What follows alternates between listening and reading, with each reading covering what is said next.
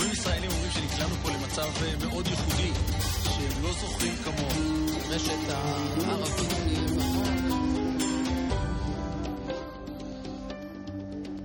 שלום וברוכים הבאים לכאן ועכשיו, פודקאסט שיחות עם הרב אורי שרקי. אני תומר אלחנן מרשל, והשבוע פרק מספר 80. יום השואה מעלה שאלות קשות שאנו עדיין חסרים את הפרספקטיבה ההיסטורית הנכונה לדון בהם. אבל מה אנו כן יכולים ללמוד מהמפגש האחרון עם עמלק, ומה צפוי לנו במפגש הבא? שלום הרב שרקי. שלום וברכה, מה שלומך? שלום בכלל, שלומך? בסדר, יאללה. מצוין.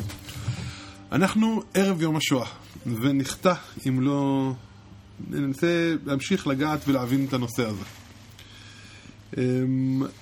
ככל שעוברים השנים זה נהיה רחוק יותר מטבעו, ואפשר להתחיל לקחת גם איזושהי פרספקטיבה היסטורית או רוחנית לאסון הפשע הנורא הזה. רציתי לשאול, מה לדעתך, כאילו יש איזו הרגשה שאם השואה לא הייתה קורית, מדינת ישראל לא הייתה כמה, אין ספק שיש שם, שואלים אם הקדוש ברוך הוא היה בשואה, אין ספק שזה מכוון, שזה מאורע שקרה, ועם איזשהו כוונה אלוהית. אי אפשר לדון את השואה בשום פרספקטיבה היסטורית, כל זמן שלא יעברו בערך 5,000 שנה. 5,000? מינימום.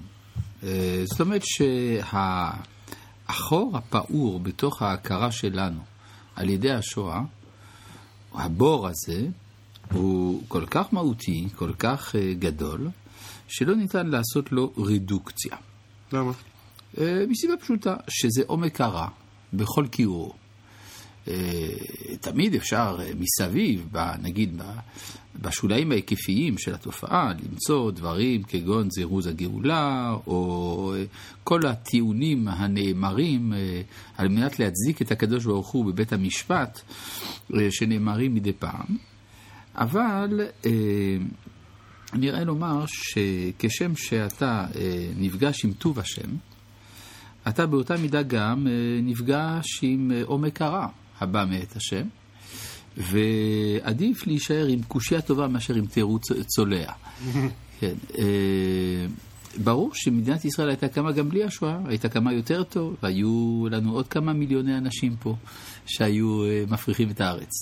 בלבד זאת, הרי השואה איננה הבטחה אלוהית. אמנם הקדוש ברוך הוא רמז לנו דרך הנביאים, דרך החכמים, את האפשרות של השואה, אבל גם יש לנו ספר מיוחד בתנ"ך שמראה על אפשרות של מניעת שואה. קוראים לו מגילת אסתר. זאת אומרת, מגילת אסתר הוא סיפור של שואה שנמנעה. מכאן שהדבר הזה ניתן להימנע. לעומת זה, שיבת ציון, זה באמת הבטחה אלוהית. כאן אי אפשר שזה לא יהיה. כלומר, כך שהסימטריה שמנסים לעשות בין השואה לבין הקמת המדינה איננה סימטריה מוצדקת. השואה איננה הכרחית כי עם אפשרות, לעומת זה הקמת המדינה היא הכרח היסטורי של ההשגחה הכוללת. וכשמסתכלים על המאורות ברמה ההיסטורית הפשוטה, נראה שהקשר שם הוא... ברור שהדברים האלה צמודים זה לזה. הרי התורה אומרת מתי עמלק יכול לפגוע בישראל. אשר קרחה בדרך. הדרך זה הזמן שבו אתה כבר מתחיל לצאת מן הגלות, ואל הארץ עוד לא הגעת. אם כן, יש תופעה של כמין סילוק ההשגחה, סמוך להופעת הגאולה, ואז כוחות ההפקר משתוללים. הרי הכתוב אומר, ואף גם זאת בהיותם בארץ אויביהם, לא מאסתים ולא גאלתים לכלותם, להפר בריתי איתם, כי אני השם אלוהים. זאת אומרת, יש לנו הבטחה שכל ימי הגלות אין הקדוש ברוך הוא מרשה לכלות אותנו. והכתוב אומר בהיותם בארץ אויביהם. בהיותם הוא ביטוי מאוד מיוחד, זה לא ביטוי סתמי. אפשר להגיד בארץ אויביהם. בהיותם, הכוונה כל זמן שהם צריכים להיות שם. שהם צריכים להיות שם. כן, כלומר כל זמן שהגלות ממלאת תפקיד. ברגע שהגלות מסיימת את תפקידה, אותה הבטחה של שמירה ייחודית בין 70 זאבים, אותה הבטחה מסתלקת. ולכן יש כאן סכנה של מפגש עם עמלק. זאת אומרת, זה מפגש ייחודי שמגיע בעידנים היסטוריים מאוד מאוד מדויקים. ביציאת מצרים, ביציאתנו מבבל, ביציאתנו מאירופה. כאן הזמן יציאתנו מבבל, תזכיר לי. כן, מגילת אסתר, אם שמעת על זה. יש, אם כן, אפשרות לעמלק לבוא לתקוף אותנו. זה לא האויב הקבוע של ההיסטוריה. לכן התורה גם אומרת, זכור.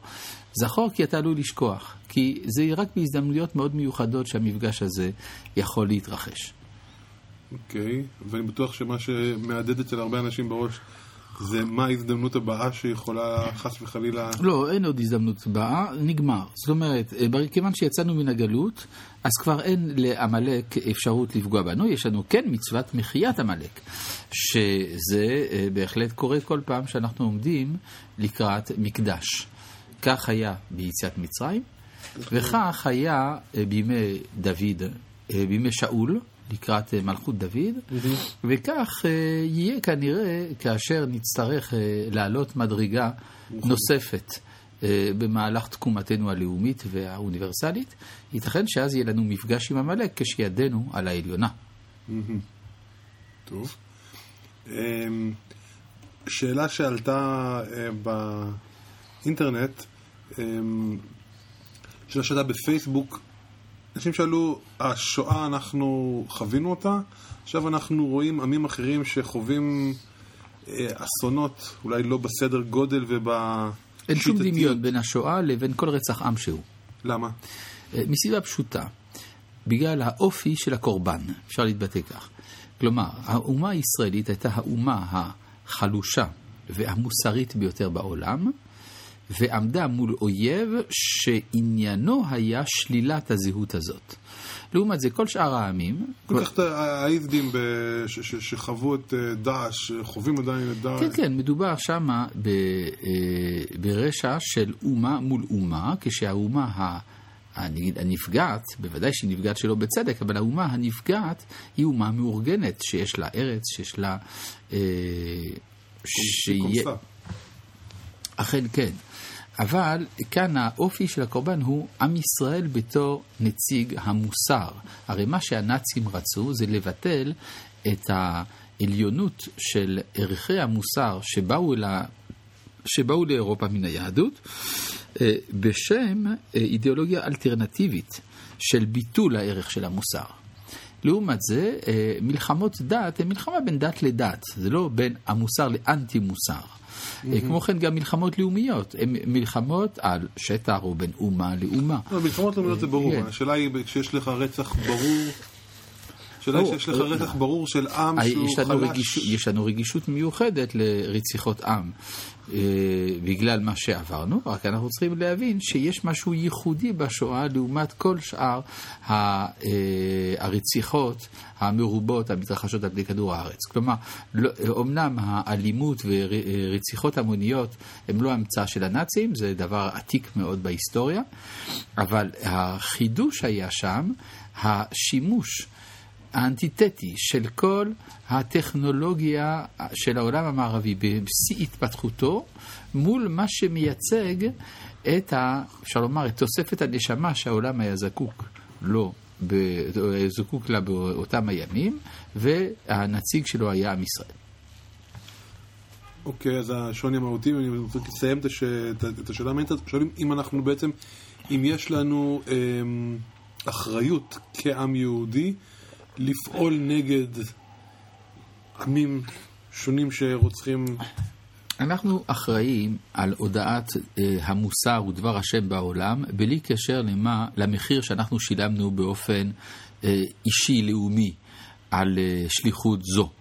כלומר, לא בגלל שאנחנו היינו הניזוק מן הרע העולמי, אנחנו רגישים לרע העולמי, אלא בגלל שליחותנו המהותית.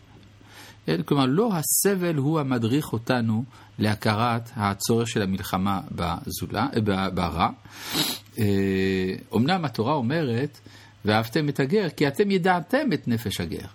ברור שההכרה של המצב של הזולת דרך משהו שאנחנו עברנו זה רק מחזק את השליחות המוסרית, אבל לא בא במקומה. לא מייצר, זה לא מה שמייצר אותה. אוקיי, אבל דווקא פה יש, התפקיד שלנו הזה, שאנחנו מדברים עליו כבר הרבה, בתור אלה שצריכים להביא את דבר השם לעולם. אמת. כשאנחנו רואים רצח של עם חלש בידי מרצחים, אתה יכול לתת, אפשר לכתוב בפייסבוק, די לרצח האיזדים. אפשר, אבל לא ניפול מה זה הבאת דבר השם לעולם בקטע כזה? כן, אני מסביר לך שהמחשבה לפי החלש הוא הצודק גם היא עיוות מוסרי. לפעמים החזק הוא הצודק. זה דבר שצריך לבחון אותו לגופו של עניין. עכשיו, מה שקורה ברציחת היזדים מדובר ברשעים שהחליטו להשתמש בכוחם, והייתי אומר באג'נדה הדתית שלהם, על מנת להוציא אל הפועל את כל הרשע שבנפש האדם. אין פה שום כוונה אצילית באמת לבוא בשם האמונה בטהרתה, כי אם שחרור של דחפים קמאיים וברבריים ביותר, בשם האמונה הדתית. כל אדם מוסלמי, הייתי אומר, בעל הכרה מוסרית מינימלית, מבין את הזיוף שבדבר. כל אחד יכול להגיד את זה לכאן או לכאן. לא, זה צריך לראות אם זה האמת או לא. כלומר, פשוט זה עניין של הבחנה מעמיקה בנפש האדם. זאת אומרת, ברגע שאתה רואה, אין דבר יותר קל ופשטני מאשר לומר, כיוון שהוא החזק והמוכה הוא החלש, אז החזק הוא הרשע והמוכה הוא הצודק. אנחנו רואים דוגמה לדבר הזה, כאשר משה רבנו רואה איש מצרי מכה איש עברי, אז הוא מזדהה עם העברי, ולמחרת הוא אומר, אכן נודע הדבר, אני יודע למה הם צריכים להיות נרדים בעבודת פרך. כלומר, הוא הבין שכנראה הנוסחה של החלש צודק היא נוסחה חלקית מאוד, ולא על יסודה אנחנו בונים השקפת עולם. באת אותי שם. למה איבדתי אותך? הרי למחרת שני אנשים עברים ניצים,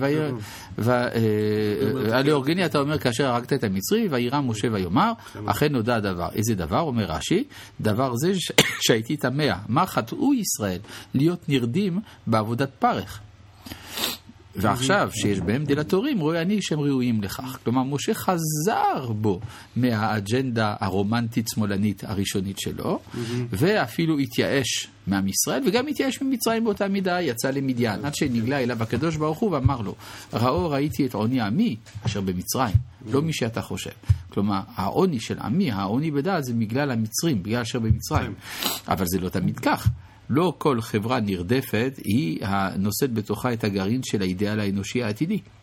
עכשיו אם תרשה לי בכל זאת להחזיר אותך לשאלה, מה התפקיד, עם התפקיד שלנו, שאנחנו רואים רצח שהוא מזכיר, או הרצח אכזרי ברברי, שהוא באופן ברור לא הולך נגד דבר השם, הולך נגד מה שהיינו רוצים לראות העם.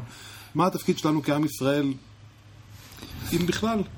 ברור שיש לנו תפקיד, וכי זה חדש לך, שיש לנו תפקיד של הודעת האמת, ואפילו המלחמה למענו, למען הצדק אם צריך. ברור שאנחנו צריכים אולי להביא לעולם מה שהיום הפך להיות מטבע שחוק בלשון, פוליטיקה חדשה. כן? פוליטיקה שהיסוד הערכי עומד ביסודה. אני בעצמי השתתפתי בהפגנות, ואף חתמתי לאחרונה על עצומה נגד העינויים שנעשים בסין נגד אסירים פוליטיים. בוודאי שמדינת ישראל בתור אור לגויים אתה צריכה להתנות את כינון יחסיה הכלכליים ואחרים עם משטרים כאלה בשינוי או אפילו של מדיניות על כל פנים באפשרות של פיקוח בינלאומי על הנעשה במקומות האפלים האלה. אנחנו נקווה שמדינת ישראל תיכנס לנעליה, תיקח את תפקידה שנזכה, אמן. תודה.